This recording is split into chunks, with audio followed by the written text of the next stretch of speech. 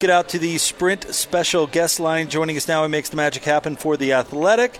He is our dear friend, Sam Amick. Hi, Sam. How are you? Good afternoon, guys. Doing well. That's outstanding to hear. Lots to cover with you today, Sam. Obviously, lots to cover with you. What did you think about the All-NBA selections? Rudy Gobert makes the third team. Kemba Walker qualifies for that Supermax. What did you think about the news today? Interesting stuff. I mean, what got my attention probably more than anything else was, I don't know if you guys saw Klay Thompson's real-time reaction with the Warriors media. For one, I felt bad for him because it's just one of those unfortunate times when obviously the news was breaking right as he went to go do media, and so he was caught off guard. And, honestly, I probably agreed with him with his reaction specifically to Kemba Walker. I didn't vote for Kemba, third team. I had Bradley Beal in that position. Thought he had, for one, he's more of a two-way player. But I can see Klay's complaint. These are good problems to have if you're the Warriors, but they do now get overlooked a bit in the regular season, I think, because, for one, people are not sure if they're competing at the highest level during the regular season because they're always kind of, pacing themselves for April and May. And then, it's also that tendency to just assume that, to give some of those other spots to other guys. So that one jumps out at me, and I don't have it in front of me to study it, but nothing else seemed to really get my attention. I think it looked weird to see Kevin Durant second team, things of that nature. But, it's also, Giannis, Paul George, guys like that have incredible years. Sam, you bring up a great point there, because if you have a team where you have a great player on it and he is being unselfish and he is spreading the ball around to his teammates, and he's essentially sacrificing. He's sacrificing numbers, and he's sacrificing opportunity for this kind of honor because it's in the best interest of his team. I have no doubt that Klay, if Klay were on a team where he was needed to score, man, his numbers would be through the roof, and we all know what kind of defender he is. Right. I mean, he's still giving you 20 points a night, which is no small thing, and he's doing it at a high percentage. Now, he had a bad start to the regular season. I don't know if you guys remember, but the running joke in the Bay Area media was it was like free agent Klay. It was the Klay who wanted to show the world that he could dribble drive, and his volume went up in terms of shot attempts, and he seemed there was a stretch there. I think their coaching staff was a little frustrated with his shot selection, but he ended up having a really, really good year. And like Gordon, you used that word sacrifice. Now you're talking about $42 million, and nobody's going to cry for Klay Thompson. He's going to make a ton of money anyway. But because he didn't get the All-NBA team, that was the difference between the max contract that he could have gotten, which is 5 years, $233 million, versus 5 years, $191. Now again, both massive numbers, but that's a ton of cash, and that's all based on the fact that he did not get on one of these All-NBA teams. Sam Amick of The Athletic with us here on 97.5 and 1280 The Zone. And Sam, Gordon and I have had a running conversation over the last couple of days talking about Rudy Gobert. What do you think he needs to add to his game to take him from a third-team player to a first-team player? What does Rudy have to add to take it to the next level? Well, I mean, the two guys above him, when you're talking about Jokic and Embiid, are – now Jokic is a one-way player, right? And Rudy, this is probably what frustrates him the most, is I think even some media members might still consider Rudy a one-way player. That's obviously not the case. He's an important part of their offense. But what happens here with a lot of these guys is I think the collective identity of the team that they're on can impact them positively or negatively, meaning because the Jazz's offense is widely considered to be subpar this season, then nobody's really getting much offensive love. And I would almost equate it to Klay Thompson getting second team all defense. I actually debated with one of his people yesterday because they thought he should have been first team. And my argument was, well, the Warriors did not defend on a Warriors level this season.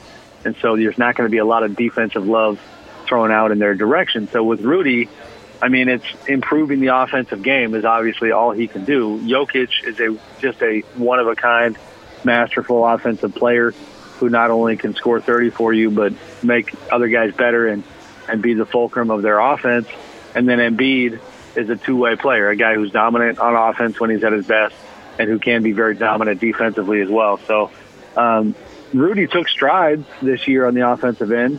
You know, if I'm being honest, I think if Jokic and Embiid continue to improve and keep pace, I think Rudy will have a pretty tough time ever getting to first or second team All-NBA. But, you know, never say never.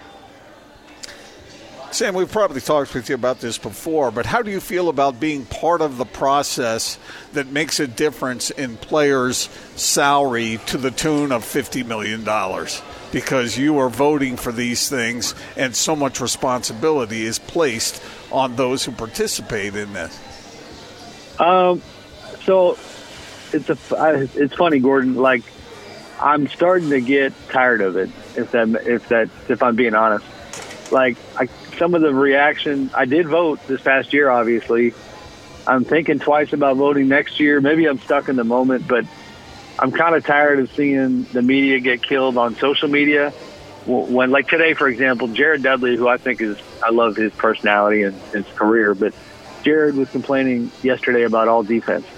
And one of my colleagues, Tim McMahon of ESPN, had chimed in, and I think Howard Beck did also from Bleacher Report, and said, like, okay, but who are you replacing on the all-defense team? You can't just constantly complain about the selections without telling us how you would have done it differently. And that happens every year. And more importantly, the money stuff is just uncomfortable. Like, you know, even the Clay situation. I think Clay's a great player. I thought Bradley Beal had a better individual year than him, but now there's a chance. I'm around Clay a lot. Clay can, you know, I like the transparency in the media that we do publicize the votes, and I don't have any problem in a vacuum with my votes being publicized, but I'm not going to be disingenuous with you guys and not admit that it's like there's a chance that a player could say, oh, man, you didn't even vote me, and like, I kind of don't need that headache. It's just unnecessary.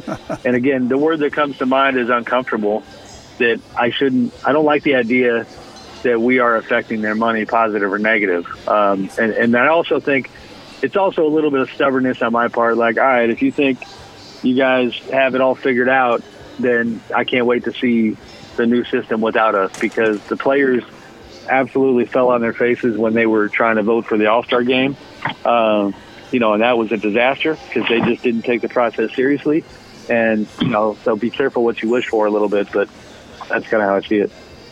Sam Amick with us from The Athletic. And, Sam, I know you wrote about this, but what'd you make of Magic going scorched earth on the Lakers? Yeah, I mean, I didn't love it, you know, and admittedly for my normal style, like I kind of went scorched earth on him, which is not normally what I do. It's funny, like, it's always kind of a trigger for me when I see people leading with their egos and their narcissism. And I thought that's what was happening here. Like, to go to such great lengths like Magic did to clear your name individually, to get your agenda out there, to tell your side of the story. And, I mean, listen, it's his side of the story. There are elements of truth in it, but it's not a documentary here. There was a lot of stuff he left out. There's a lot of stuff that I don't think he seems to understand. Chief among them, like, complaining about the idea that there were too many voices in the room and really sounding like a guy who just wanted to have the gavel and to be the only one whose voice mattered. That's just not how today's NBA functions. And there's plenty of iconic former players who have come to realize that. You know what I mean? Like Jerry West, chief among them with the Clippers. So I don't know. I thought it was a terrible look by Magic, and the thing I got hung up on the most was the idea that he keeps saying that he loves the Lakers, and it's like, man, if you love the Lakers, you're not doing this because you're killing them in free agency right now. What do you make of the drama in Houston with Chris Paul being a little unhappy with ball movement? And when you talk about a lack of ball movement with the Rockets, guess who you're pointing the finger at? James Harden. What do you make of that? Yeah, no doubt. It's interesting. Shameless plug here, gentlemen. But I later today I'll be putting together. It's the third installment of the Mike D'Antoni Q&A for me this season. I talked to Mike this morning. And it was not the impetus for the call. I just wanted to check in on his coaching situation and then reflect on that series a little bit. But we had a pretty good chat, so I'll have a pretty robust Q&A coming by tomorrow morning. And I did get a chance to ask him that question about, the report that we had. It was Shams Charania at The Athletic and Kelly Eco, the beat writer, had helped him. So, predictably, he downplayed it. He said, he even in a good-natured way, he gave us a hard time. He goes, I think that's a case of you guys trying to print something that wasn't nearly as big a deal. But at the same time, he certainly didn't deny that it took place. I think it's just people with good reason find it very interesting when we learn about, the internal discussions that sometimes happen. And we all probably could have guessed that those type of philosophical, conversations take place. But we don't really ever know. So this was interesting reporting and not shocking because that was a devastating loss for them. And, but he downplayed it. He said, we always talk about ways to play better and get better. And he said, that wasn't all that big of a deal. How quickly is Chris Paul's contract becoming a burden? About a year ago, it became a burden. I don't know. It's a ton of money for a guy that seems to be on the back end. And not only that, he's playing for a team where even if he wasn't on the back end, we wouldn't necessarily be able to know or tell because James has the ball in his hands 90% of the time. So, it makes me think of guys like Andre Iguodala, even LeBron, where we think they're done and then we say they're washed and then they have some resurgence. It's going to be tough for Chris to even have a resurgence as long as he plays on James Harden's team. And so it's hard for him to make all that money that he has on that contract. So on top of that, his series against the Warriors, he didn't play very well. He had some moments, but he didn't play well overall. And I even talked to Draymond Green about this, like how Chris's antics and the degree, he's always been a guy who'll flop and try to get the call, but it just was on a different level in that series. And the analogy I had used was, it's like when you play your older uncle and pick up basketball and they got nothing left. And they just try to pull every trick in the book because they can't play. They can't get by you anymore, so they stick the foot out, they stick the butt out. And, it sounds, that's obviously not a flattering thing to say about him, but he was doing a ton of that. And I think it sent this message that he couldn't keep up with those other guys on the floor, and he was trying to pull all the tricks out. So, Sam, while the Warriors are, playing Parcheesi or whatever they're doing to kill time, what do you make of what's happening in the East, and who do you like there now? I'm excited for this game tonight. It's I don't know what to think. I thought it was Milwaukee running away with it after the first two games. And then these two Raptors wins have been unique on their own. It's been Kawhi domination and, everything Kawhi in that overtime game. And then it's been, I don't know if my memory's failing me. Am I right on that? Did they go OT in Game 3? Game 3, yes. Yeah, okay. Just want to make sure I had that right. And then Game 4, he seems to be ailing. If I had to guess, it's that right leg.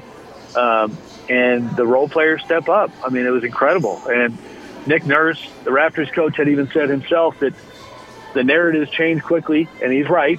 We are guilty of changing narratives too quickly, and so it went from the Raptors don't have a bench to holy smokes, the Raptors bench is great, and Norman Powell waking up and Fred VanVleet and all those guys. So I don't know what to think about anymore because it does appear that defensively that the Raptors have something here as it pertains to Giannis and slowing him down. They build that wall, and if you think about his last two games, Game 3 struggles big time, 12 points.